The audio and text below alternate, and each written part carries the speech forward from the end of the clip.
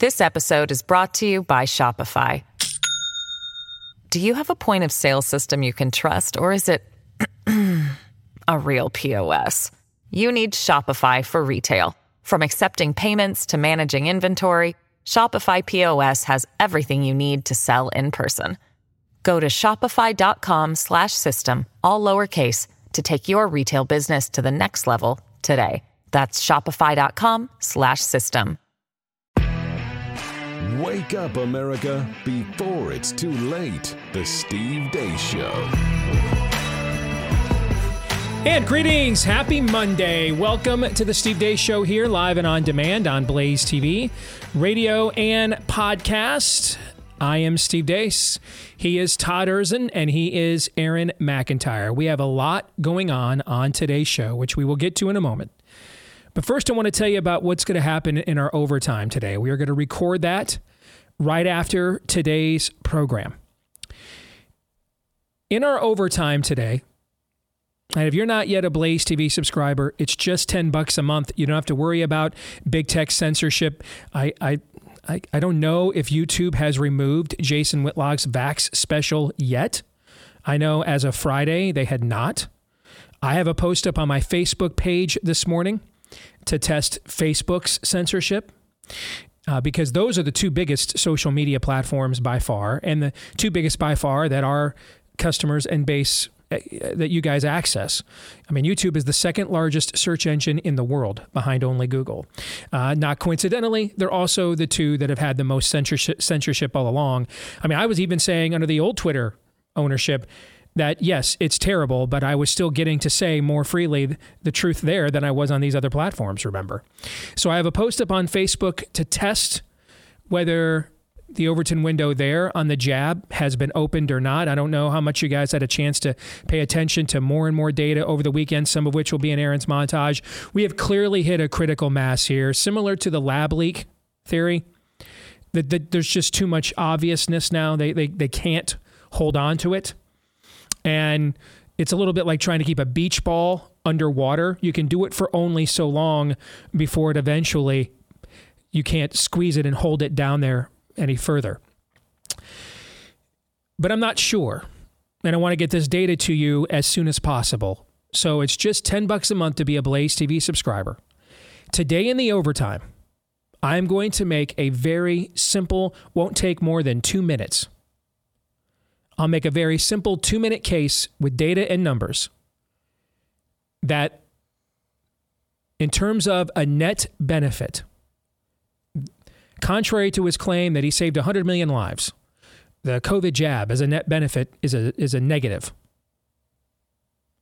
That the cure was worse than the disease, that Operation Warp Speed was just a medical failure before we even get to the tyranny that it spawned and continues to spawn, if you heard what some of the things that they were talking about in Davos last week. That this is a colossal blunder, that those who signed off on it and supported it at best were useful idiots for the very system and swamp they were sent to office to drain. Or, at worst, collaborators. I don't know the answer.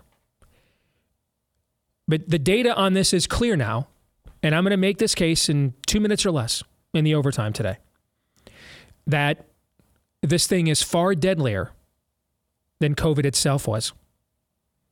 Not only a net negative benefit, not only that, I'm not only going to make that case, I'm going to lay out the case that it was deadlier than COVID. I'm going to take it up a notch. I'm going to come off the top rope, drop an elbow, Jimmy Snuka style. Then I'm going to climb back up there. All right. And do a leg drop. I'm going to do to the COVID jab what Rome did to John Wycliffe. I'm going to burn it at the stake. And then I'm going to dig up its ashes. And I'm going to incinerate them as well. So that is in today's overtime. You do not want to miss it. blazetv.com/Deace. I will record that with Todd and Aaron right after today's show for Blaze TV subscribers at blazetv.com/Deace. If you're not yet a Blaze TV subscriber, this is what you want to do to avoid censorship. I mean, this is our model to not be beholden to just producing content that would get us monetization and approval from the people trying to end our way of life. It's just to deliver it to you, peer-to-peer, one-on-one, and you decide whether you think it's valuable enough for you to have that content, for you to pay $10 a month for it. blazetv.com/Deace. And with that, of course, next hour we'll have Ask Me Anything. At the bottom of this hour, Bob Vander will join us. And then we begin, as we always do, with Aaron's rundown of what happened while we were away. What happened while we were away, brought to you by It's Only a Matter of Time. After repeatedly assuring the public the search for more misplaced classified documents was complete. You should assume that it's been completed, yes. After the search concluded last night, that search was completed last night. It was revealed the FBI actually searched Joe Biden's Delaware residence and found 6 more instances of mishandled classified documents. Some of those documents date back to when Biden was a senator. According to the New York Times, so believe at your own risk, Biden Chief of Staff Ron Klain will be stepping down from his role in the White House in the coming weeks. Only 6 people have been arrested after Antifa attempted to burn the city of Atlanta, Georgia to the ground. Rioting began when hundreds gathered on Saturday night to oppose the construction of an Atlanta Police Department training facility. Earlier in the week, an Antifa protester shot a police officer at the construction site. As part of a separate protest, the officer returned fire, killing the Antifa fool. All 6 who were arrested and the 1 shot and killed were white, just FYI. Atlanta Mayor Andre Dickens says most of those involved weren't even from Georgia. And they don't represent the voices of Atlanta. And some of them were found with explosives on them. You heard that correctly, explosives. Anyway, the whole escapade provided us yet another classic moment on CNN. Well, I think that there's a real blurring of the lines in the use of the word violence. Is property destruction violence? To some people, it certainly is. In Monterey Park, California, a gunman opened fire on a Lunar New Year festival, killing 10. The gunman was identified as 72-year-old Hu Can Tren, who killed himself by gunshot in the aftermath. You've probably heard by now Diamond of the viral internet duo Diamond and Silk died suddenly recently at the age of 51. At her funeral, Silk made these comments right in front of a watching Donald Trump. I want to say to everybody is don't you dare call me a conspiracy theorist, because I saw it happen. I saw how it happened. I was there when it happened, and it happened suddenly. I want America to wake up and pay attention. Something ain't right. There's some confusion about whether Silk is blaming the jab itself on Diamond's death or whether she's blaming vaccine shedding. Regardless, here's Donald Trump's remarks. I don't believe, they told me, I said, give me a little time, because I have a lot of people waiting for me back in a place called Palm Beach, Florida. They said, give me a little time. What do you think it'll take? Oh, about 15, 20 minutes, in and out. I said, well, it could take longer. This is a little longer than 15 minutes, right? I'm serious. I thought I knew them both. I didn't. I knew Diamond, but I didn't know Silk at all. I just learned about Silk. Checking in on Australia. Morning, Ashlyn. What are health experts saying? Jane, they say the data is concerning, and that's because it shows within the first 8 months of 2022, more than 10,200 Australians died due to heart-related disease, and that number is considered 17% higher than what would be considered normal. Anyway, checking in on Canada. Yeah, I didn't know about this either until last year, but it turns out that after flu season, about 3 or 4 weeks later, there is a stroke season. And like you said, most of Canada is getting down off of a big hump of flu. So now we're starting to see more strokes. You may know who Scott Adams is. He's the creator of the Dilbert comic strip and comments on political matters routinely. For the past 2 years, he's been a complete and total whore for the COVID jabs. Here he is this weekend. Here's what's going to happen. I'm going to the you that the people the anti-vaxxers appear to be right. Somebody who did not get vaccinated, got a little Omicron, or maybe even a worse one, but recovered. Now you've got natural immunity, and you have no vaccination in you. Can we all agree that that was the winning path? The Texas Family Project sent reporter Taylor Hansen in to cover another all-ages drag brunch, and this is what they found. By the way, if you're watching this at work for some reason, probably best to skip forward or drop us and reconnect in about a minute or so. You've been given fair warning. 3, 2, 1.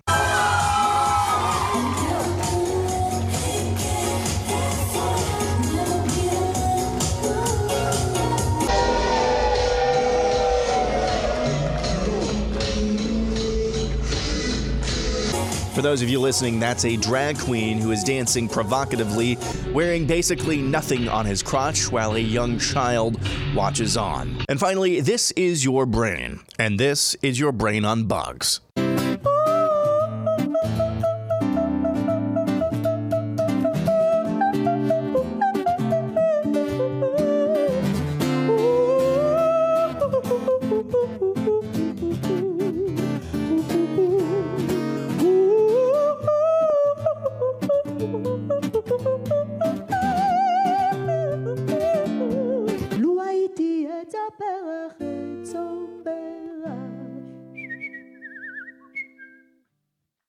And that's what happened while we were away. If we can't count on these people, if we can't count on the spirit of the age anymore to drop enough acid to make compelling music for us to enjoy, what are we doing here? What are we doing here? I mean, you guys can't even drop acid, smoke enough dope to give me a Dark Side of the Moon. Now you're going to give me that on top of the rest of your demonic agenda?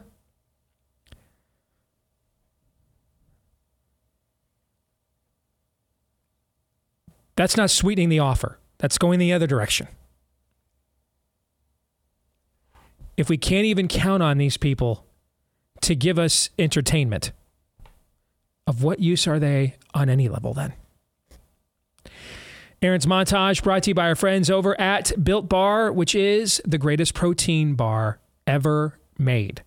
I promise you, if you compare it with any other protein bar on the market, you will agree. Yeah, you won't believe how good it tastes, every flavor, and they got plenty, packed with flavor, loaded, covered with real chocolate, packed with protein, not loaded up with carbs, calories, sugars, and fillers.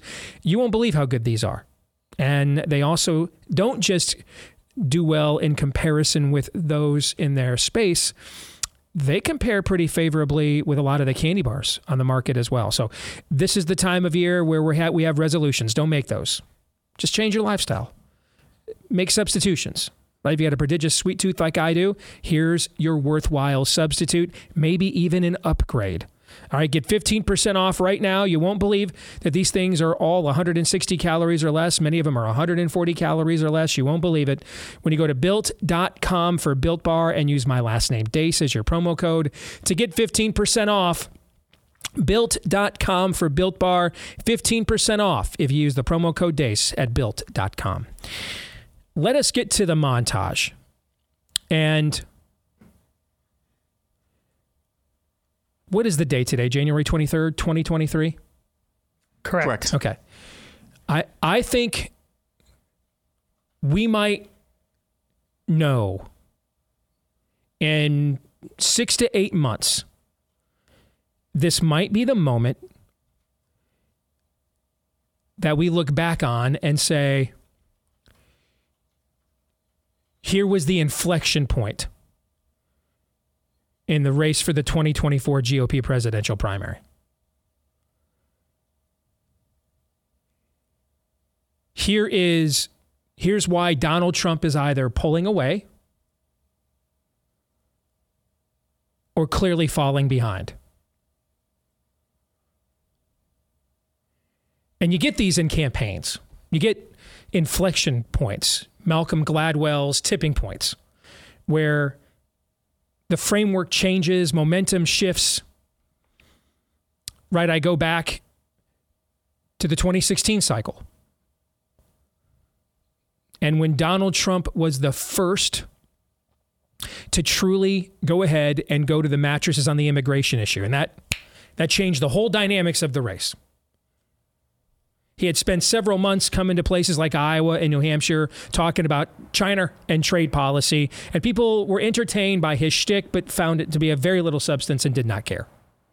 It just didn't really resonate with them on an existential level. But about 6 months later, that spring and summer, when he went to the mattresses on the immigration issue, the issue that the Republican Party had worked very hard to betray its base on, maybe more than any other issue. And that's saying something. And that is saying something, yeah. Marco Rubio and the Gang of Eight. I still remember him calling me on the phone to sell me on this, on the grounds that we had to support this or we'd never do well with the Hispanic vote ever again. I'm like, we have to do a Democrat voter drive?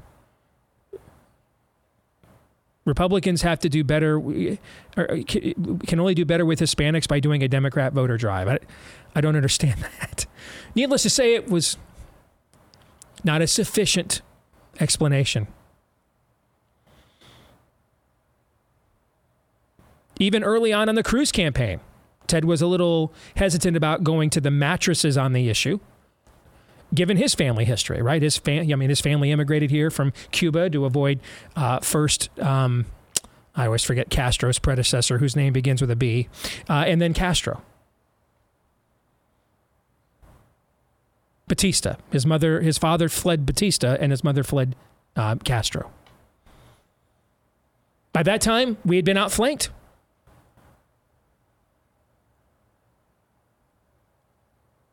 The guy with the New York values was now the furthest right on the issue. And for the first time, we saw a Republican on a national platform drop the term anchor babies. I'll still never forget that. I'm like, these are the things we say on my show. All right. Now they're being said by the guy that's the leading GOP presidential candidate, and that's probably why he's the leading GOP presidential candidate. That was an inflection point. That was a tipping point. He had found the issue that framed and shaped and moved an electorate. That was the one. That was the issue where you had a unique coalition of people. You had people that aren't traditional Republicans but are in the working class who had seen their jobs disappear because of illegals, had seen their wages diminish. Stop me if you know where I'm going with this. Had seen their wages diminish because of illegal immigration. You're establishing a parallel. Yeah.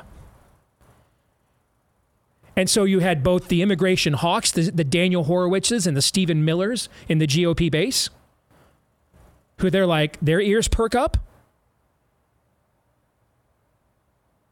And then you have this other group of working class people who aren't traditional Republicans, but have been greatly harmed by this issue. A state like Iowa, with a lot of migrant labor, and what that's done to some of the schools and the communities in our state to just haul these people in as chattel that don't necessarily have an interest in being a part of the state. They're just here for a job, and they just get hauled out afterwards. What that does with crime, lots of other things.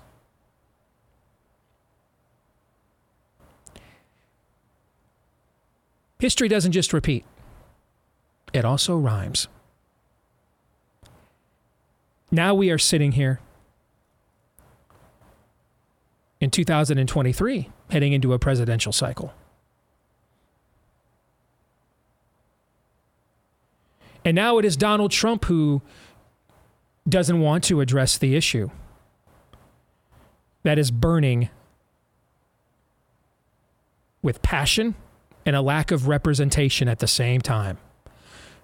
Begging for someone to champion with a unique coalition of people who don't typically vote Republican, on top of people who do.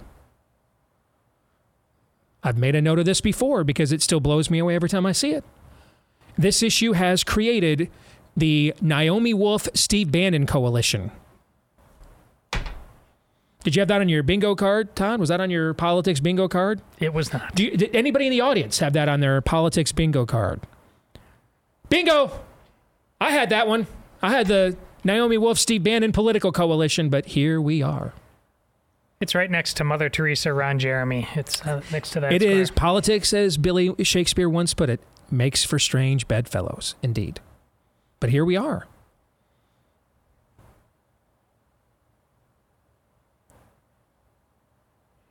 And so at this funeral over the weekend,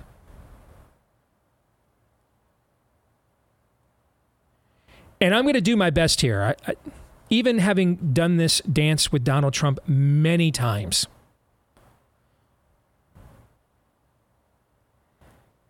is it a joke? Is it taken out of context? What's the full clip?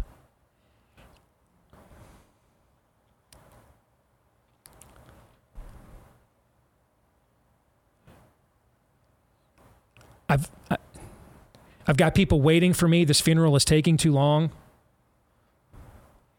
And I barely know the deceased. Didn't really know her at all. I'm just. No, he knew the deceased. He doesn't know. Oh, that's right. Cell. The one that was berating him. Yes. The one that was confronting him to his face. That's the one he didn't know. Thank you. Yeah. I'm just gonna. It is hard. But I'm just going to set that aside. Bad point. Okay? I'm just going to set that aside. And I'll say this and then move on. When it comes time for my funeral, I hope neither one of those two things are said. And we'll just move on from there. Because in all seriousness, there is nothing more important in the world right now than stopping these jabs. Nothing.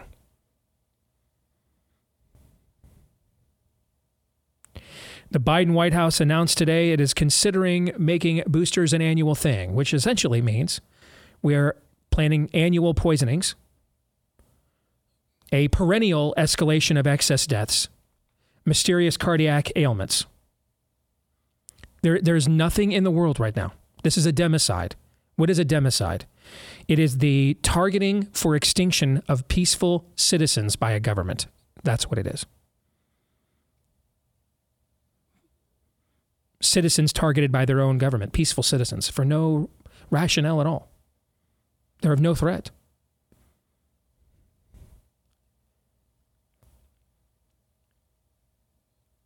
The data from all over the world, Australia can't figure out, as Aaron pointed out in his montage, where's all these heart attacks coming from? Stroke season. Stroke season. Who knew? All their lives. You know, you and I are, I'm going to be 50 later this year. I think you're already there, aren't you? Yeah. Do you remember stroke season ever being a thing growing up? I do not. We've been on this planet, you and I, about a half a century apiece. Never heard of stroke season before? Never. Never been told, hey, kids, curfew's earlier tonight. It's stroke season out there. No? Didn't hear that one? No. Lock your doors at night. It's stroke season. No? No. No? Yeah. There's literally nothing in the world more important right now than stopping these things. They are the authors of more deaths and more tyranny than any singular mechanism at work in this world today are these injections. And even though I'm a DeSantis guy, have I done much to hide that over the last year plus? No, I don't do much to hide much from you, frankly. I'm not sitting here hoping Trump just continues to look ridiculous on the issue. Because there's a lot of people taking these things on his recommendation. People like, Silk. How many lives would it save for him to come to Jesus? It probably would make him impossible to beat in a Republican presidential primary, too. So be it. That's saving these lives as galaxies more important than fanboying over a presidential primary. Between two guys who, if we're really brutally honest with each other, our opinions of each are largely driven by subjectivity, except for one thing, right? You can subjectively say, I like Trump for these reasons better than DeSantis. You can subjectively say, I like DeSantis better than Trump for these reasons. Objectively, what is the one thing, objective fact, that separates the two? What's the one? All things COVID and the jab. That's right. That's the only one. Take that off the table, and now we're really doing a lot of subjectivity. I happen to think it's time to generationally turn the page. I might be wrong. I'm not willing to fight with many of you in the audience who disagree with me over something like that. We don't tend to fight over subjective things on this show. We tend to not care how much we offend or alienate you over objective things, right? And so objectively, he is, and I couldn't be more precise in my wording, Donald Trump is dead wrong about this. And now he has been confronted to his face by both a dead body and her eulogy.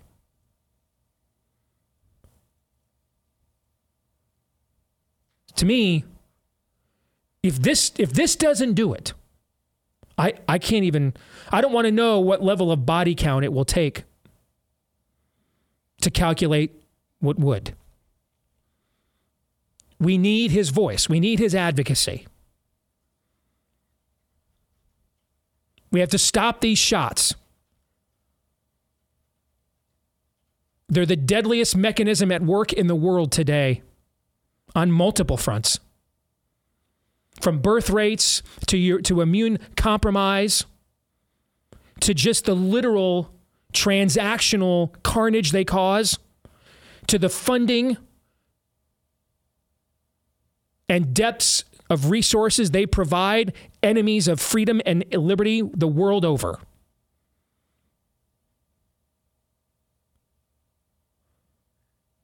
The entire endeavor is demonic, and it's got his name on it. And we need him to see that. And stop being a useful idiot for these people.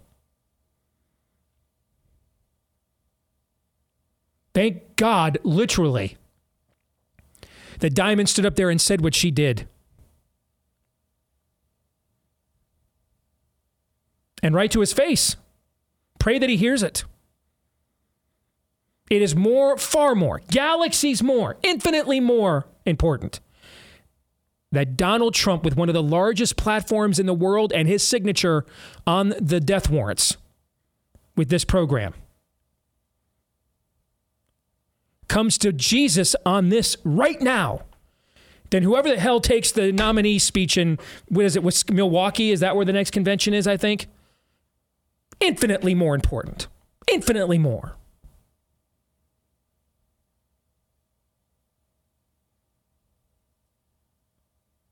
%7 of Americans reported to Trump's favorite pollster, Rasmussen,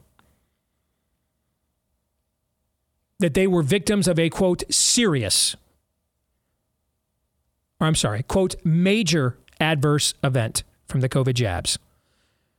When you do the math, that translates to 12 million people, folks. If you extrapolated that globally, it'd be 330 million people.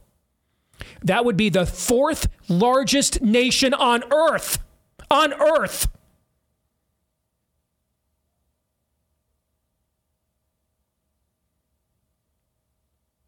We have to stop these shots. We need to get his attention. If we do, then this will be the second straight contested Republican primary where he took control of an issue that was glaring out there to a large base of people that lacked agency and representation, and became their champion and could ride it all the way to the White House. We've seen it before. He can do it again. If he doesn't, though, then it shall, and I believe will, should, and I believe will, sink ultimately his campaign. In the fourth quarter of 2022, COVID deaths in the United States were 72% lower than the COVID deaths in America were in the fourth quarter of 2021. And yet excess deaths across the country are up about, on average, 10% minimum. How do you explain that? Ain't long COVID, I can promise you that. Nothing COVID related, I can promise you that. Except for the policies that came out of it.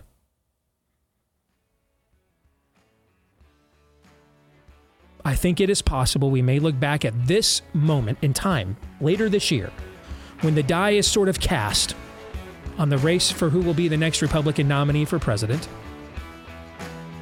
And we'll look back on this moment as this is when Trump came to Jesus on this issue and ended up dusting the competition, or this is the moment where his ego would not permit him that and ended up being his undoing. More in a moment.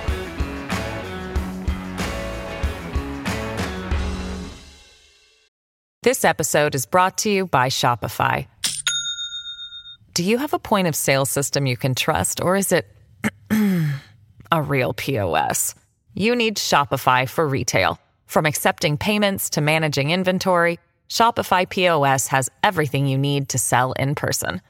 Go to shopify.com/system, all lowercase, to take your retail business to the next level today. That's shopify.com/system.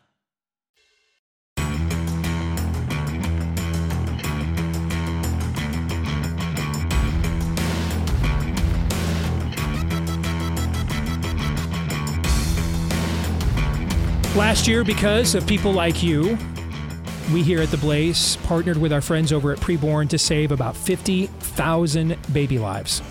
So we thank you for that and all of you who made that possible. Preborn has saved well over 200,000 babies over the course of the history of their ministry. This year, our goal is to save even more. Although in the end, I think our goal should be to have to save a lot less. And that's one of the things that I like about what Preborn does. There are so many great pro-life ministries out there, but this approach is very comprehensive. First of all, they are ready for the street fight now in a post-Roe world. We're really doing hand-to-hand combat, metaphorically speaking, one mom, one baby at a time. And they do that. And what they have found is an overwhelming majority of mothers, when they confirm that their baby has a heartbeat, when they see that ultrasound, are convicted that that is another life they are carrying, and they don't go forward with the abortion. But they also know that that's not an easy life.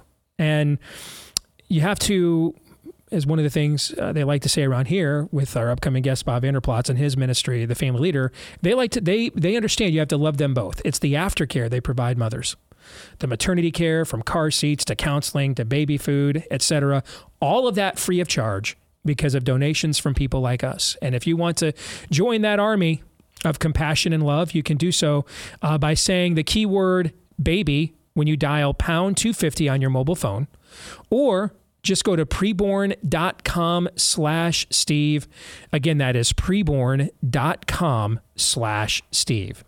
Speaking of which, let's welcome our good friend Vander back to the program. Good to see you, brother. How are you?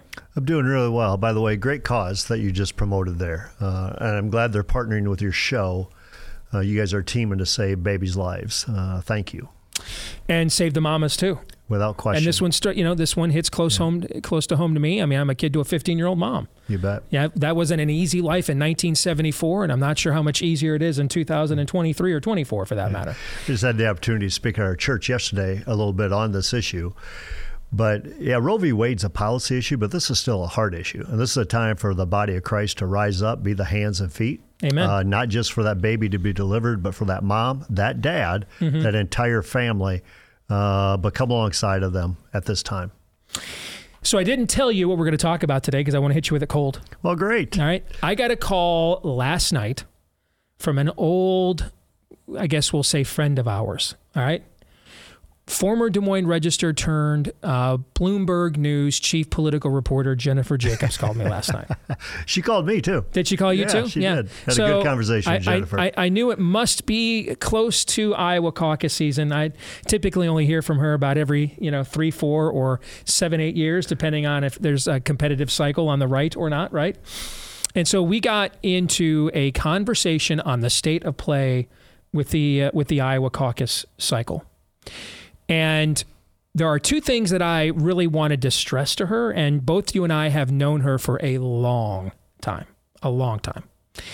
And you know me, I was very blunt, and she kept asking me, is this off the record? Do you mind being quoted? I'm like, nope, I don't do off the record conversations with anybody. If anything I say, it's what I think. Well, you and I are consistent so far. She asked me too, what can be on the record, off the record? I said, hey, everything I tell you can be on the record. So there were two dynamics at play that I told her. And you understand Iowa. She does. She used to live here, used to work here. She knows the environment very well.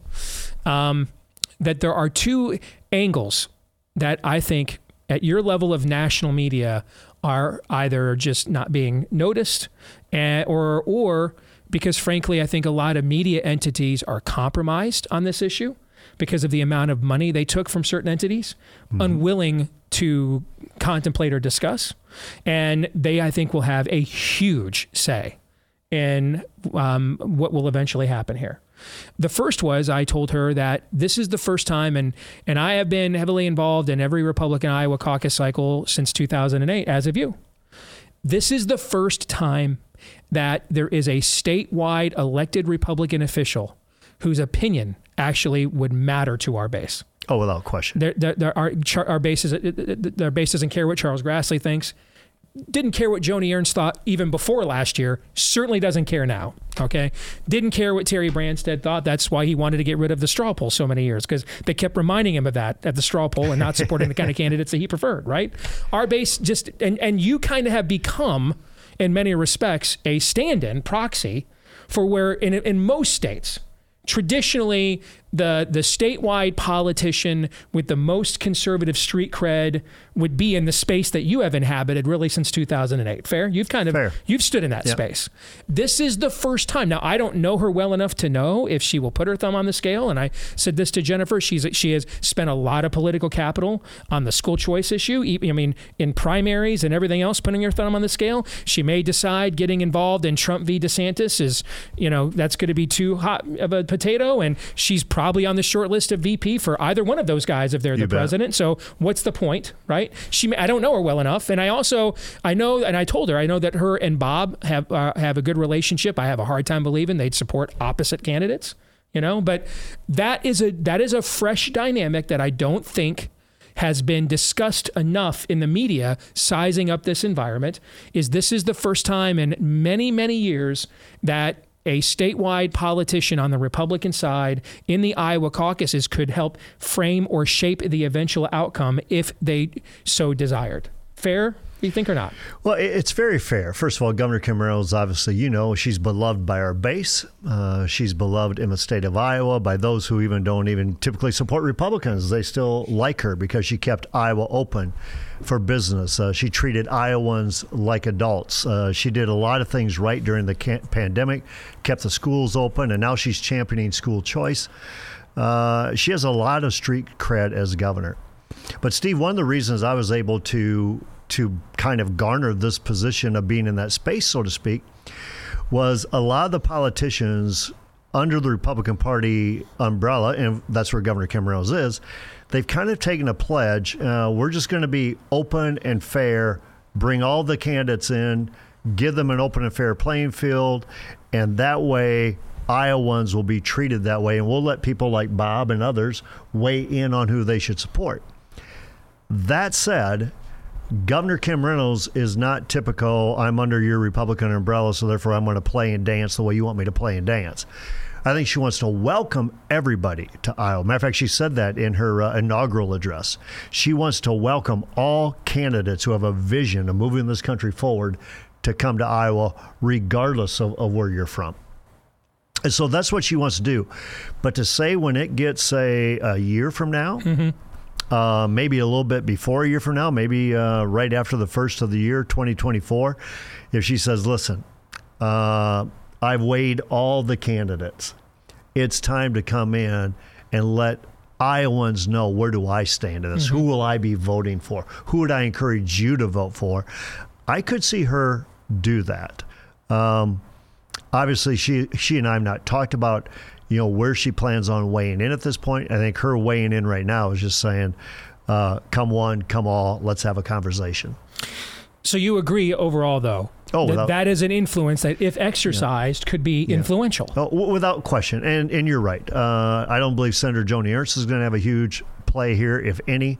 I don't think Senator Grassley is. And so, therefore, you're just really limited. Quite honestly, I think a congressman like Randy Feenstra might have more of a say just because of the geographics that he represents. Northwest Iowa. High concentration of Republican He might be the other there. elected official who would have, a great degree of play with his constituents. Which is Steve King's district. And right. My advice to the Cruz campaign when I joined it in 2016 is there were really only 2 endorsements in Iowa that mattered: yours statewide and Steve King's in Northwest Iowa. Yeah. And so to aim to try to see if you can mount a campaign that would put those 2 guys on the same side, which they eventually did, and then ended up getting more votes than anybody did in the history of the Iowa caucuses.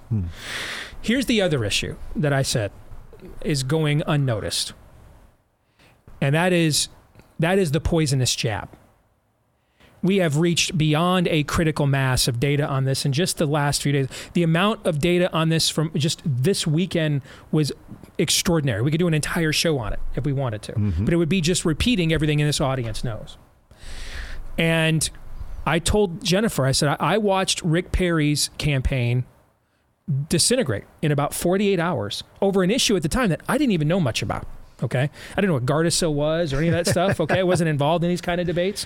But once it became known that he tried to impose on boys and girls alike in Texas a Gardasil HPV vaccine, I mean, I watched that along with his overall clumsy start as a candidate. But I mean, he went from... There's 3 reasons. I remember 2. Oh, yes. The clumsy start. That's yes. right. That speech he gave in New Hampshire. Yeah. Right, yeah. That's how he went from the guy on the white horse that was coming to save us from Mitt Romney. He was our nominee. To, what in the Sam Hill is this? And literally that happened in Iowa in 48 hours. And that healthcare freedom and autonomy group has only grown. Without in question. Power and influence and volume in the COVID aftermath. Kim, with her policies, even though she's maybe not someone that speaks directly to that group of people, with her policies, though, like the ones you just mentioned during COVID, she empowered those people all the more. And as the data on the jab mounts, and this week you've got Trump telling David Brody at CBN News, I saved 100 million people, and I don't think there's any safety concerns or anything at all. We just played a clip from the Diamond and Silk was it Silk that passed away, correct? No. It was Diamond did. From Diamond that passed away, and Silk stands up there and confronts him with the jab to his face. And then he gets up there and speaks and basically says, well, I didn't really know her, the woman, I didn't really know Silk that well. And, I've got people waiting for me, back at Palm Beach.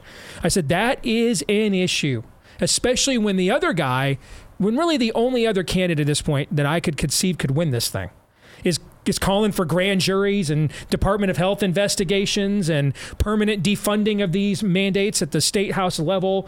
And I mean, that contrast is going to be, kind of like the contrast of Trump going to the mattresses on immigration versus all the tepid stuff from the rest of the GOP candidates. And you saw what that did for him in the 2016 cycle, right? And I said to her, frankly, I'll just say this to you because you and I have known each other for a long time. I don't know if yours and other major outlets are going to be capable of adequately reporting on that as a major angle, or you're just going to sit here on caucus night and act like you're all shocked because by the outcome, because you all took so much damn advertising money from the manufacturers of these poisons that you may have edicts that tell you can't talk about these stories, you can't write about these stories. I don't know. In 2018, Reuters was telling us that Johnson & Johnson was loading up its baby powder with asbestos. Nowadays, they just run columns called commercials for Johnson & Johnson. So, but that in this state absolutely could be a major driving issue.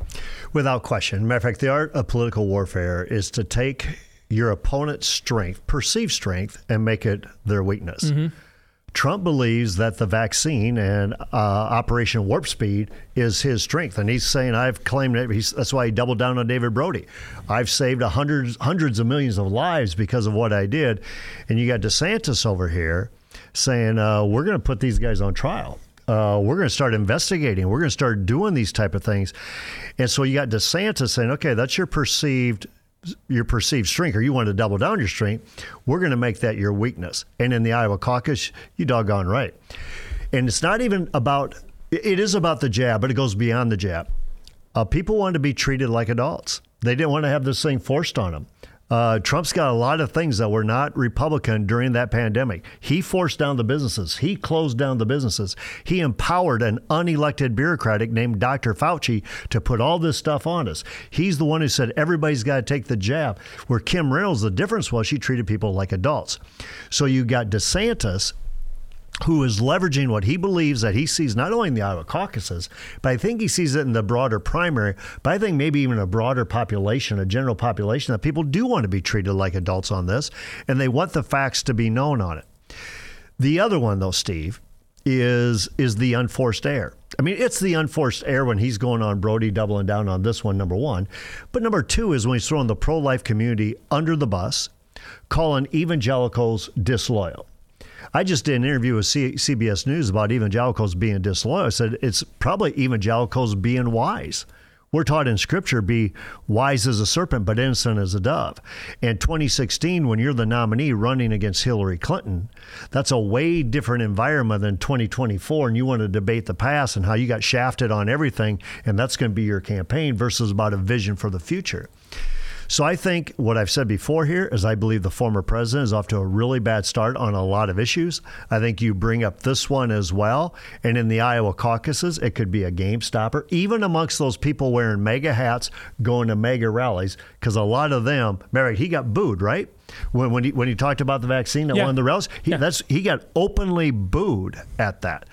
So I think you're right. And I think a lot of the stuff I did not talk about the jab with Jennifer Jacobs, but a lot of the other things I did talk about. And yeah, DeSantis right now. The only thing, let me caution this for all the DeSantis supporters out there, and Steve included. The other thing that Rick Perry made a big mistake on, well before, I forgot the third thing at a debate in New Hampshire, well before the forced vaccinations on kids, is he came in like, I'm going to be the nominee, and I don't have to play this game the way other people have to play the game.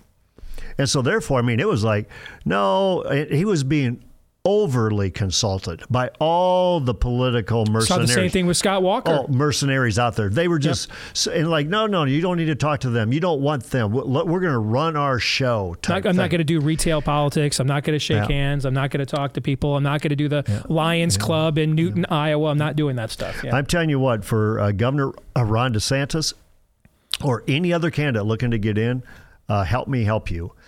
Do not listen to those consultants. You got to play this game the way the game was meant to be played, and I think you have a real shot at success at this point. I think that is an excellent point. One final thing, I got less than a minute. I also told Jennifer that I didn't think this thing would actually get going until later this summer because I don't believe DeSantis will get in until after the legislative session ends in Florida, which I think is in June or early July. Agree or disagree? I agree. He's got a big platform. He's a governor of a big state. There's no reason for him to get in right now. If you're Asa Hutchinson and others, you have to get in. But if you're Governor Ron DeSantis, keep doing what you're doing. Asa Hutchinson doesn't have to get in at any point. Excuse me. Unless he just has decided Steve Deace needs someone to beat the snot out of on a show for a couple of hours a day. If that is the case, then Asa Hutchinson, brother, come on in. The water is just fine. I've got time to kill. I'm happy to oblige. You guys have quick thoughts on that conversation? DeSantis won't make the mistake of just listening to consultants. Did you see him at the Chiefs game yesterday? No, I didn't, actually. He's a Jacksonville Jaguars fan. That's where he's from.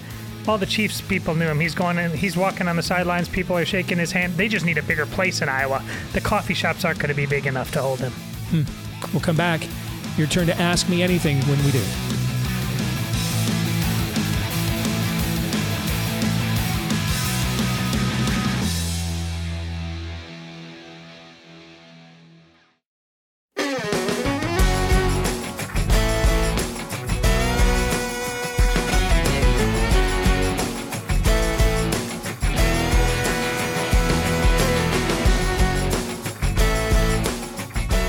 And we're back with Hour 2, live and on demand here on Blaze TV, radio, and podcast. Ask Me Anything coming up here in a moment. Remember, I am Steve Deace, he's Todd Erzin, he's Aaron McIntyre, and you are you. And you can let us know what you think about what we think by emailing the show, steve@stevedeace.com. DEACE is how to spell the last name. Like us on Facebook, MeWe, and Gab. You can follow me at Steve Deace Show on Twitter and Getter, and also Instagram and TikTok. And then look for me over on Truth Social as well, at Real Steve Deace there. That's at Real Steve Deace there.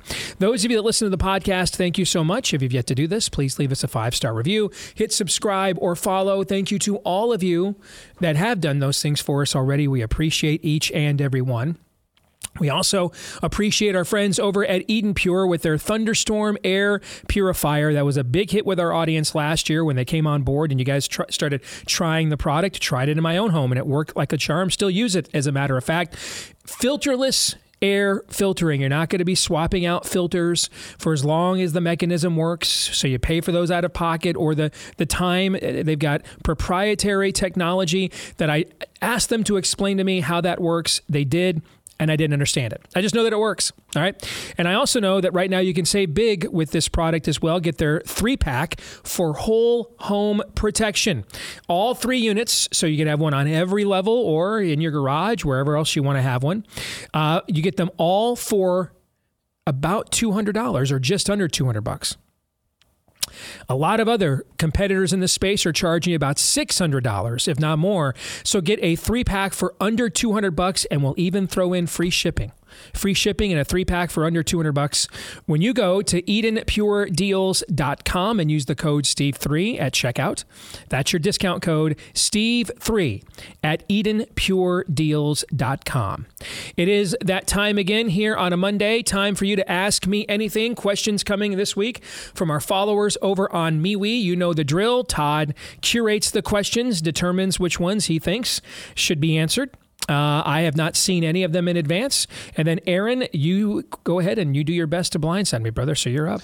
All right. We will start with a 5-star question. This is from MMLPSS, who says, my husband and I are avid moviegoers. Is it just a coincidence that they are pushing transhumanism, high-tech, and new jabs? They're also burying us in fantasy, Marvel, and sci-fi. The previews at the last movie we saw were exclusively and literally unreal. With very few exceptions, there doesn't seem to be much reality to watch. Is this an effort to normalize what's coming? Fascinating question. I don't know. It may be. I mean, you know, growing up in the 70s, The Bionic Woman, The $6 Million Man, Space 1999, you had Star Trek in circulation, via reruns, Star Wars. I mean, there was a huge science fiction element that dominated a lot in the 70s, but you also had some of the greatest films from a realism standpoint when you get into things like The Godfather and other films from that era too, Apocalypse Now. I can tell you, as someone that's on the producer side of this with a movie about to come out. Right now, post-COVID, the only 2 types of films that are still playing well at the box office are horror films and event films, and a lot of the event films these days are made by Marvel. Dramas, Stephen King came out with, Steven Spielberg came out with West Side Story, not this Christmas, but last Christmas. That's one of the most popular, famous musicals in America's cinematic history. It's got attached to it the most successful director in American cinematic history. That would kind of seem to be, guaranteed money, right? It wasn't. It did not perform well at the box office at all. From the final 2 years before COVID, there were more horror movies released than any other genre, 75. I probably sound like a guy that's been doing marketing research for an upcoming horror film. That's why I know all this data, all right? It looks like that you're going to see even higher percentage of movies in theaters be horror films in the next year or two, because post-COVID, I think a lot of people have decided I can watch the Downton Abbey movie at home. Pay $20, pause it if I have to go to the bathroom. I don't have to pay, another $20 for a bucket of corn. You know what I'm saying? And given the fact I can go to Walmart right now and buy a nice brand name like a Vizio or a Samsung, I mean, these are good, solid brand name technology producers. I can go to Walmart right now and for $500, maybe $600, walk out of there with a 65, 70-inch Vizio or Samsung TV. How much different is the Downton Abbey movie or Knives Out? You know, how much different is that movie in my basement or in my room, in a dark room, and on a 65-inch TV? And you see what I'm saying? Mm-hmm. Compared to the cost of going to a movie and everything else. And so, I do think some of that is reflected in whether it's a big event film like a Top Gun or a Marvel movie or a horror film. We are seeing a lot, and I would put the kids' movies, like the Pixar films in the event film category. We are seeing a lot of other genres are not doing well at the box office post-COVID. People just got used to streaming them and watching them at home and realized the cinematic experience for those kinds of movies is not much different than watching it in their house. So that may have something to do with the trailers that you're saying. I also would not dismiss, though, what you're talking about either. I wouldn't dismiss that either.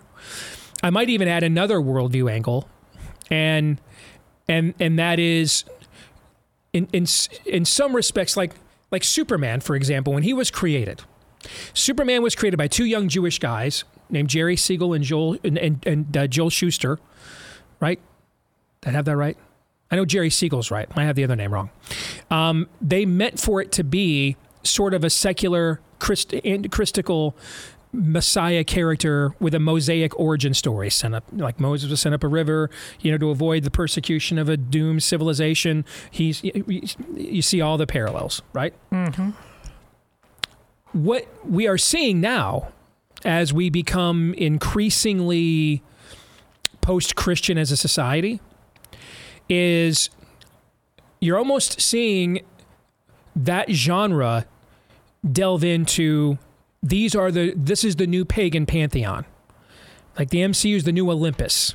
You see, you know what I'm trying to say? Mm-hmm. That now they're not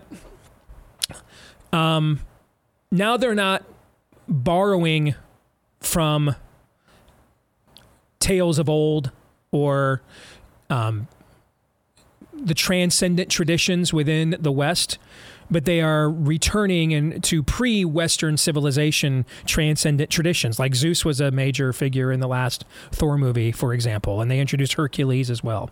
So I wouldn't dismiss what you're saying, but I would also tell you that films that are out of the fantasy realm or the horror realm are not doing well at the box office post-COVID. Next question. Next, we will go to Steve, who says, since COVID and my primary care physician refused to treat me other than call me when you can't breathe and will get you into the ER, I don't trust my primary care physician at all, but I don't know how to find one I can trust. Any suggestions how to find a local primary care physician that doesn't bow to the AMA's iron fist, the American Medical Association? Great question. One I get a lot. There's a couple of online outlets that I would direct you to that might have connections where this is concerned. We had Dr. Harvey Risch on the show last week. He formed the kind of co-op you're looking for, a telemed co-op with Peter McCullough, someone who our audience here knows very well. The Wellness Company is what it's called. Go to twc.health. That's twc.health. Also, somebody that you and our audience got to know the last couple of years, who's a native Iowan, is Molly James, who was one of the original New York City frontline doctors against COVID. And she formed her own clinic in response to what she saw. So you could go to jamesclinic.com. That's jamesclinic.com. And you could at least right away or relatively right away be seen by somebody, even if it's, digitally over Zoom or telemed, somebody who isn't sold out to, as you put it, and I think adequately, the AMA's iron fist. On a local level, a good place to start. Nothing is foolproof. Nothing is foolproof. Let me say this again. Nothing is foolproof. But a good place in general to start is look for places that call themselves integrative health clinics, because a lot of times Those are places where people believe in traditional and preventative medicine. Those who believe in traditional and preventative medicine are far less inclined to succumb to the AMA's iron fist, as you put it, than those who are not. Right away, they're shattering the paradigm by engaging in preventative medicine, as opposed to the modern Western healthcare system, which is really a sick care system. They didn't tell you about vitamin D. And the Israeli study that found about 70% of those who had to be hospitalized with COVID-19 were vitamin D deficient. They didn't tell you about that because they didn't know, but because they did. I mean, if 70% of COVID hospitalizations were vitamin D deficient, and all of a sudden we had a massive vitamin D awareness campaign and not as many people were vitamin D deficient, what would we have also had a lot less of? COVID hospitalizations. There's no money to be made in vitamin D. You can go get 5,000 IU tablets at Target right now for about $10, a pack of 100. No money to be made in that. Just like there was no money to be made in hydroxychloroquine and being repurposed, there was no money to be made in ivermectin being repurposed. There was a crap ton of money to be made in repurposing a cancer drug with a black box warning named Remdesivir. Tons of money in that. So look for places that would describe themselves as integrative where that is concerned, because they're going to be more inclined to practice good old-fashioned healthcare, medicine, with an emphasis on prevention. You want to add anything to that at all? I'd just say, even if you find those places, and I pray you do, everybody needs to look themselves in the mirror and answer this. Even had all the things you just laid out, Steve, hadn't happened to the degree that they were stifled, Fauci could have laughed at them, said they were stupid all along. But let's say they were still available. Let's say you could still... There are plenty of doctors out there who weren't choked off on social media. You heard about them.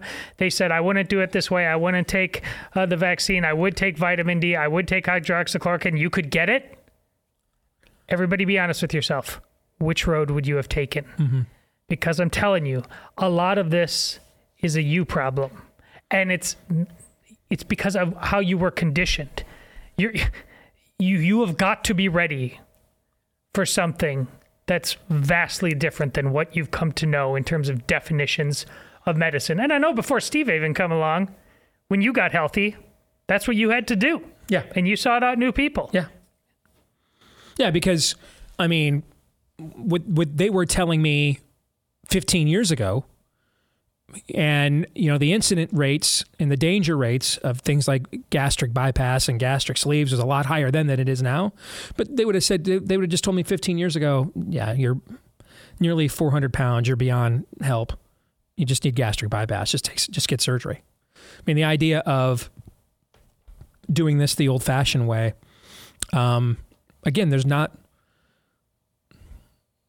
nearly as much money to be made by going to a gym 5 days a week and paying them as opposed to paying them to, you know, remove large portions of your intestine or stomach. And then all the aftercare and everything else that comes along. And then, of course, they've got great ideas and suggestions for the vitamins and stuff and that you should take. You see what I'm saying? I mean, you created your own cottage industry. I mean, that's why we're doing the body affirming thing now. Affirm people being that obese. Yeah. Then when the inevitability of what that does to your health occurs, they're there with a surgery or a pill or a regimen. Sick care. It's a sick care system. There isn't money to be made in people being healthy. Plenty of money to be made in people being sick. It's a sick care system. And a lot of people like going to the doctor and just getting on the assembly line. Yeah. Just process me. Tell me what I need. Unless you are willing to truly own your own health, this clinic, no matter, even if you find it and it's the best one in the country, is going to be more challenging than you're willing to dig in on. Agreed. Joe is next, who says, could the fertility complications caused by the jabs lead to the fulfillment of the prophecy in Isaiah 4:1 And in that day, 7 women shall take hold of one man, saying, we will eat our own bread and wear our own apparel. Only let us be called by thy name to take away our reproach. Why did you choose this question? Well, or you are just at the point you're just grabbing any prophecy question, even if you don't know what it's referring to, just because you want to damage me. MeWe overall is a different crowd, and I dig that about them. And let's face it, there's dystopian notions are exactly what you just got done talking about that today. There's no more important issue than taking care of this jab. The reasons why are multifold. It's not just myocarditis. It's like, think about every important organ in the body and how it might destroy it. Mm-hmm. The movie. Remember that movie? It was Children of Men, where they just people weren't producing anymore. Mm-hmm. This is as dystopian as it gets. I will say this in general, and I've said it before. I'll say it once more. If you believe and ascribe to what is traditionally categorized as a premillennial dispensational view of the end of days, if you ascribe yourself to that, there has never been a period in time in history where that chain of events could possibly have been achieved before right now. Before right now. The main mechanism by which the world is being conditioned to accept such a paradigm is this jab. So if that's your position, if you firmly believe in that one, never before in all of human history could what that theory presents be achieved realistically until right now. And I'll just leave it at that. Next, Jason says, is the Crowder Daily Wire fight separating the culture warriors from the future Fox News types? The left has been throwing money to win the culture wars for years, while the right still runs it like a money-making business and gives up the culture to safeguard the money. Also, are podcasting and social media careers trapping the most well-spoken and convicted conservatives from running for office where they have real power? Can we start treating conservative media as the minor leagues and start calling some of those big name ID conservatives to run for an office that fits their name ID level? Can I take the last one first? Just because that one hasn't been asked a lot, and I think the other one kind of had, the first part kind of has. These were actually two different questions from the same guy, but I like both of them. So I like them both too. But the second one I think is more unique, right? I mean, a lot of people are talking about the first question right now, so let's start with the second one, because I think that's the unique one. I have wrestled with this on a personal level. Where could I really do much good? Or where could I do more good? And soon, in the next few years, I won't have any children at home. My oldest is married. My next oldest is graduating from high school this year. My youngest is a sophomore. But, I mean, he'll turn 16 in a month. He'll have a driver's license. He'll get a car this spring. He's already got a job. He's already got a girlfriend. You know, I mean, you remember what it was like when we were that age. I mean, he's pretty independent right now, you know? And so this is how I have game theoried this out. In my view, the only position where I believe I could have more power and influence than a platform of this magnitude or greater provides me. And if I think that about a magnitude of my platform, then I obviously think about the same thing if I had the magnitude of platform that Glenn Beck has, Matt Walsh has, Ben Shapiro has, Dan Bongino has. We don't have that magnitude of a platform yet. We would be the next step down, okay? In my view, given the urgency of the hour, the only position I am tempted to leave this job for and run for is governor, or some form of an executive position where immediate power could be executed. Hence the executing or executive branch. Okay. Now that's my that's me, you know.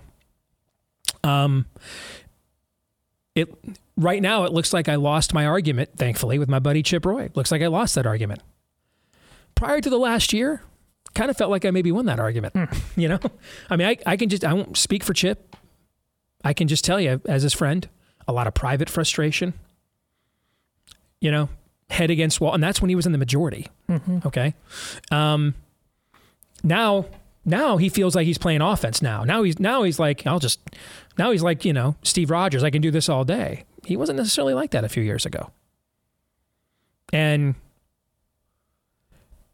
I don't think we have the time right now to have a bunch of backbenchers kind of working their way up through the system for 10 years.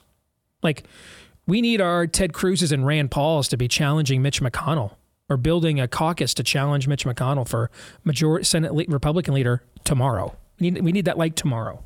Okay. So I look at governor as a position where that level of immediate influence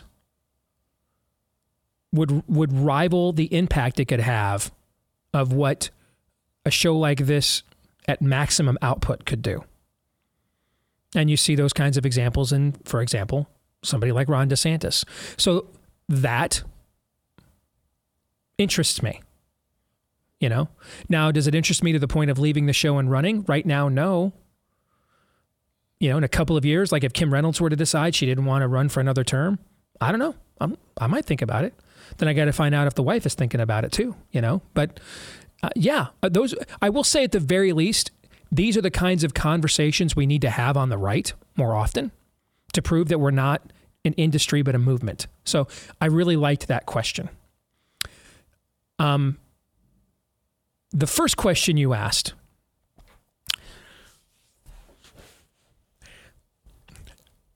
I did an Instagram live on Friday and I got asked about this, and I gave a little bit more of a detailed answer on this than I have on the show. So let me tell you what I said on that Instagram live, and I'll say it here on the show. I worked with Steven Crowder from 2015 until about a month ago.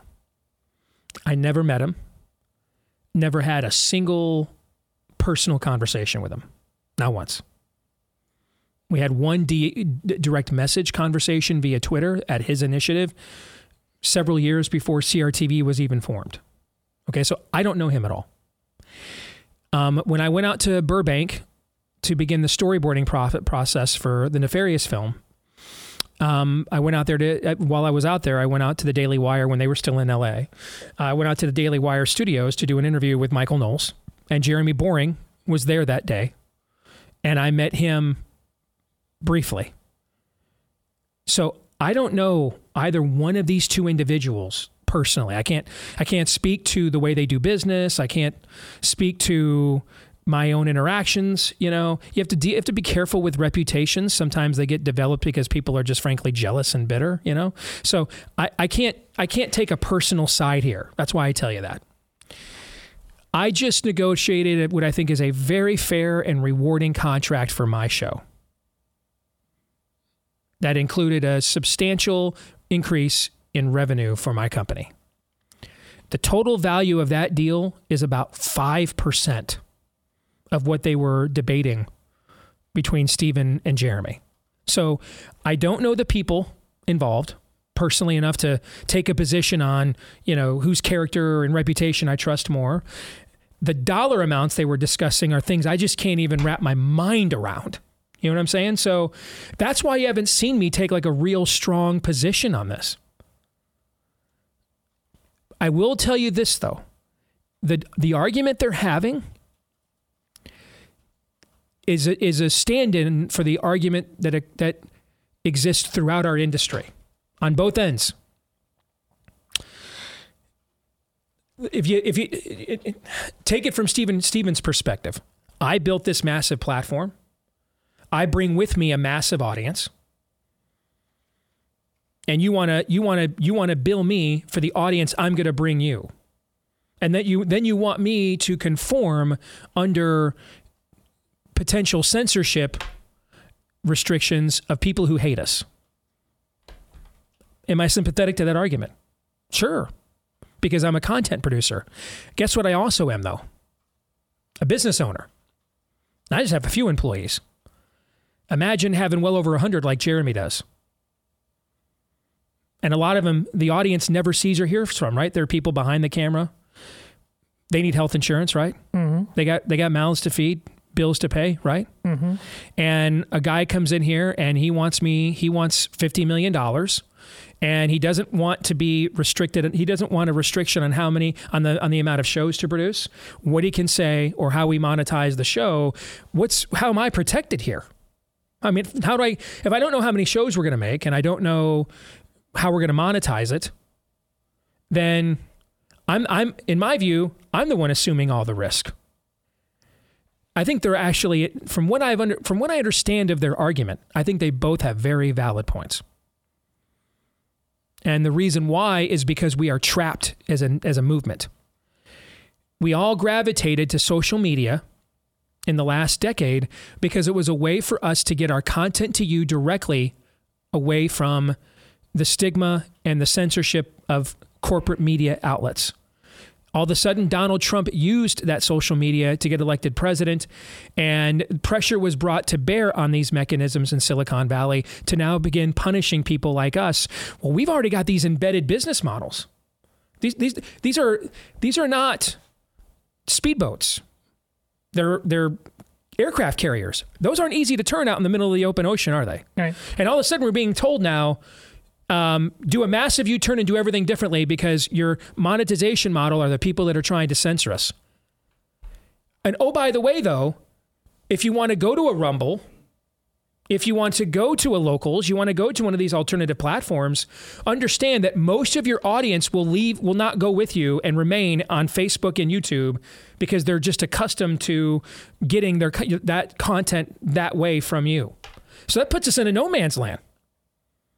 We're trapped on one hand, that the vehicles that you guys get our content from more than any other are the ones that want to censor us the most. But then that also then means that the stuff you really want us to talk about and want us to say are the things that get us to the point that from a business standpoint, we can't sustain the massive infrastructure it takes to pull this kind of stuff off. I don't know what the solution is. I just thought, I want to make sure everybody understands that it's not as simple as just choosing up sides here. Because I think both of them have very valid points from what I have seen working in this industry for the last decade. It's a conundrum right now. It's a little bit like, well, I'll tell you what Stephen and I talked about. We were both going independent. I was determining whether to go with a radio network, Salem. He was determining whether to go on his own to YouTube. He went on his own. I went to Salem. He ended up being right. My company was concerned that enough people weren't on YouTube yet that we would miss a bunch of listeners, so we went back to terrestrial radio for one last go-around. Wrong call. But a lot of us were making that call in 2011 and 2012, right? Wi-Fi in your car and all that stuff was not happening yet. We knew that it was all going to be digital soon, but we didn't want to go there too soon because we'd leave our audiences behind who are still listening to terrestrial radio. Same thing's happening here. We all know we can't do business with Facebook and YouTube much longer. We all know this. The problem is we can't leave those platforms too soon because we'll leave all of our customers behind and go out of business. So it's kind of this Mexican standoff here, and everybody's kind of looking at each other, What's the line that you always say, Todd, from The Hunt for Red October? The best part of chicken is knowing when to blink. We're all kind of looking at each other out here in these submarines in the open sea, wondering who's going to blink first, who's going to do this first, We all know it needs to be done, but it's not easy to do when you have a massive payroll and a lot of people's livelihoods at stake. So, and Stephen does too. It's, like 20 employees. So I want to make sure you understand, since there's been so much talk about this, the broader implications of this beyond just I'm Team Jeremy and Team Crowder. There's a lot more to it than that. I promise you. More in a moment.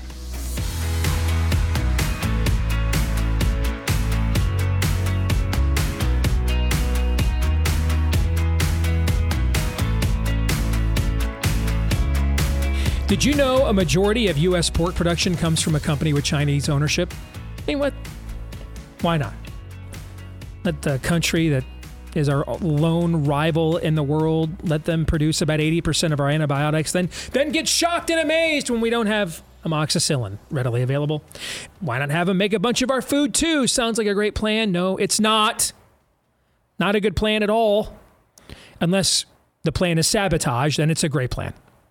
If the plan is survival, a sustainable economy, a sustainable way of life, then you might want to follow a plan like our friends over at Moink. Good old-fashioned farm-to-table food, farming and eating with grass-fed and grass-finished beef and lamb, pastured pork and chicken, sustainable wild-caught Alaskan salmon, and more delivered straight to your door because the family farm and the family fisherman still does it better. All right? Plus, they also throw in free filet mignon in every order you make for up to a year. Free filet mignon in every order you make for up to a year when you go to moinkbox.com/Steve. MOINK for moinkbox.com/Steve. Once again, moinkbox.com/Steve. Free filet mignon in every order you make for a year at moinkbox.com/Steve. Let's continue on with our Ask Me Anything. Aaron. I swear, every time you have a Moink Box read, it's always in the last segment of the show. When I'm most hungry at that point of the day, I'm like, yes, give me all the Moink Boxes. I wonder if they are strategically placing their ad there. That'd be smart if Give they me were. all the Moink Boxes. Yes. We will continue to Denise, who says, the House seems to be on a better path forward. However, they won't be able to get it through the Senate. Is the same thing going to happen as when Ryan was Speaker and they passed all those bills to abolish Obamacare but couldn't get it through the Senate because it was Democrat majority, and then Republicans took majority and presidency, and all of a sudden they couldn't get nothing to pass in both houses that Trump would have surely signed into law? It won't be quite that bad because I think now you'll get actual things that matter. Like they weren't even repealing Obamacare, remember, before.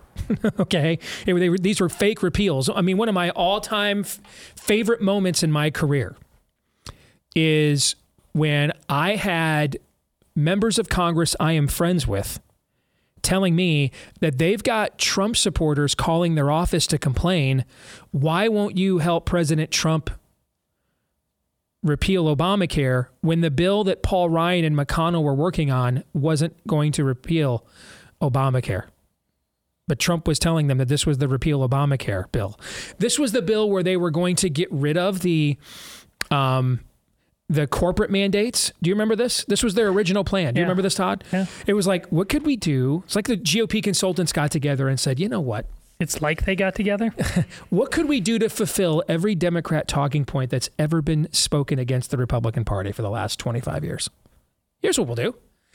We will get rid of the corporate mandates on Obamacare, but we'll still keep the individual ones.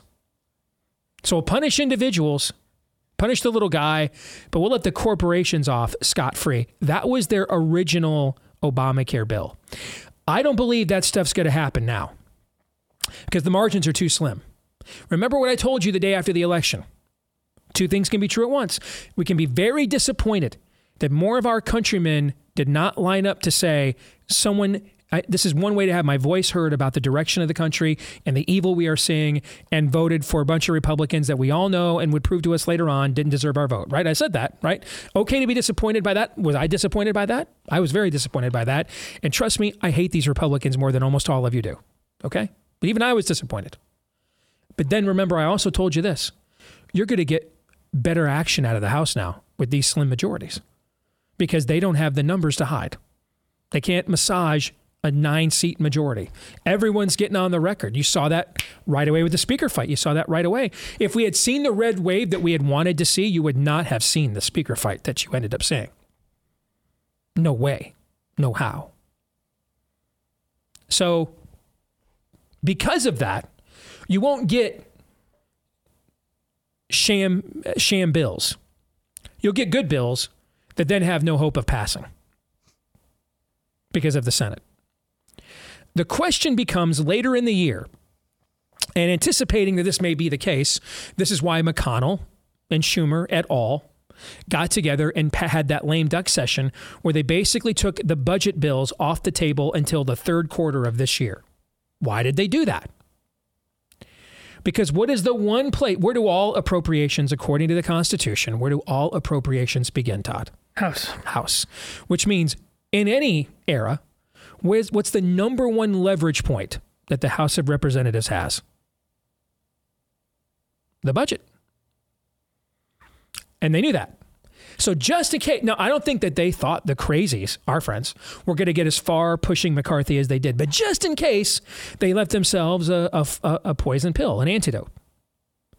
And that antidote was, just in case we're wrong and the crazies actually do get something done for a change, we will make it so that much of the year of 2023 will go by without the House having any budget leverage.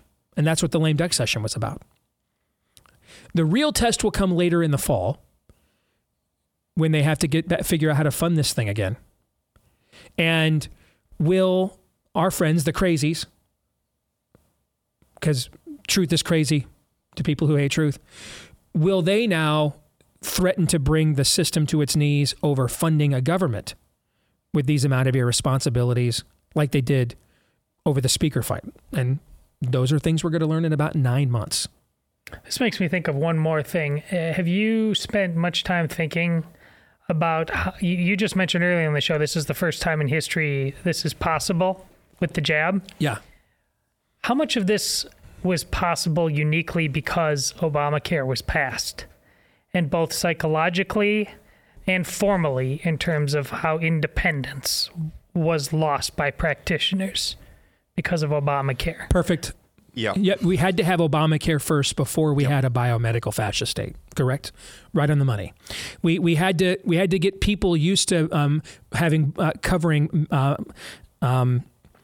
cervix exams for men. Real men. I'm not like not this. This is not trans stuff. Like men were actually going to pay for Pap smears in their health insurance plan and group rates and community pricing and all that stuff that was in Obamacare to kind of haul you all into one paradigm. You're not an individual. You're not a patient anymore. You're a file with a group that you're associated with, either individually as a community or your job. All right. All that had to be created first.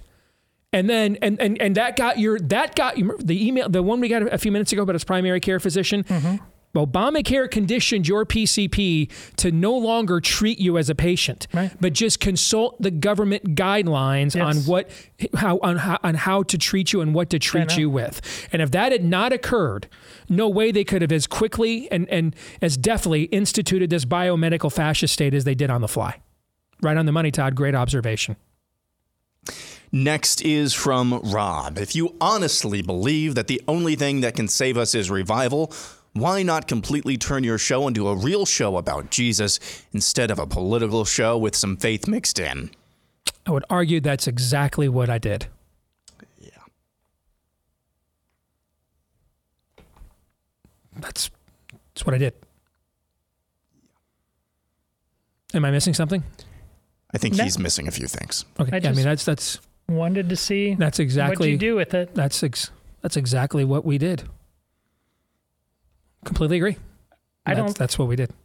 The number of testimonies we get on this show, and I just get them individually. So again, I know Steve gets 100 times more. Just like, thank you guys. I would have been lost spiritually without you. On COVID, one just said the Steve Day Show saved my life.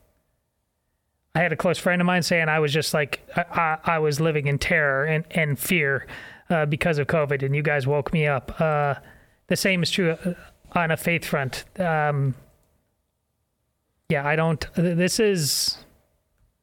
making a question like this, you're making the perfect the enemy of the good. Yeah, I think maybe... this is not church. I don't know if you know. Go to church. Yes. All right? Yeah, it's the show is not church, but it absolutely is about Jesus. It's a ministry. Yes. It is a ministry. I mean, the show's about a biblical worldview. We just apply it in a broader context than explicitly religious programming does. And there's nothing wrong with that. And there's a time and a place for it. But what we need more of a time and a place right now, we think culturally on the show, is a broader application of Jesus and a biblical worldview than just strictly with religious programming. And so that's what we've always set out to do. I'm not someone who believes Christianity is not a religion, it's a relationship. Christianity is a religion of relationship, okay? It's absolutely a religion, okay? It's a religion of relationship, though, all right? So, I mean, that's a distinction with a difference. So the whole, I'm not saying we're falling for that canard. I absolutely believe there is a place for explicit religious programming and catechesis, and in ecclesiastical matters, and I spend a not insignificant amount of time in my free time indulging in endeavoring in said matters, which is why I go to church almost every week if I can. Okay, so, but we do what you do, just what you want us to do, just not explicitly in what is known as traditional religious programming, but in a broader construct. I don't know if this applies to Rob or not, so I will just. If you are listening to this program primarily for entertainment, you're missing the point. Now, I hope primarily we are entertaining because otherwise no one would listen to us. Mm-hmm. But that is not the primary mission of our show. I hope we're entertaining on a day-to-day basis, whether it's the Dead Pet Society or otherwise. But that's not the primary. I hope that's not the primary reason you're seeking out this kind of program. This is a great segue. I've got one more partner to tell you about, and I'm going to do it now because it's a perfect segue to what we were just saying. When I met before Christmas with the folks who run Constitution Wealth, that's their thing. These are hardcore believers, Christian conservatives, and now they want to merge, they want to fuse their faith with their giftedness. They're gifted in the area of wealth building and finance and portfolio and investment. Now they want to merge their biblical worldview with their gifts into a broader context than just explicitly ecclesiastically driven religious programming, which I have no problem with. And like I said a minute ago, I consume a not insignificant amount of that in my own free time for my own spiritual growth, formation, and edification. But there's more than just that explicit. I'm out of the Abraham Kuyper mold, okay? There's not a square inch of this earth that Christ does not say that's mine. And one of them includes what we do with our money. So if you want to invest your money in a way that builds not just wealth, but the kingdom, if you want to do that, that's what our friends at Constitution Wealth do. These guys are very serious about this. We'll get them on the show here soon because I think you guys would absolutely love these guys. ConstitutionWealth.com/Steve is where you want to go. Get a free consultation. Won't cost you anything to get a free consultation, and you'll get a chance to. The passion and fire these guys have is a perfect match for our show. ConstitutionWealth.com/Steve. You want to invest in a way to kingdom impact the financial landscape of America and the world. Go to ConstitutionWealth.com/Steve.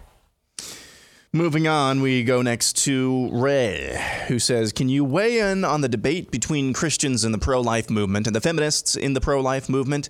The feminists believe that women are the second victims in an abortion, whereas the Christians want equal protection under the law, meaning that abortion would be charged a homicide accordingly.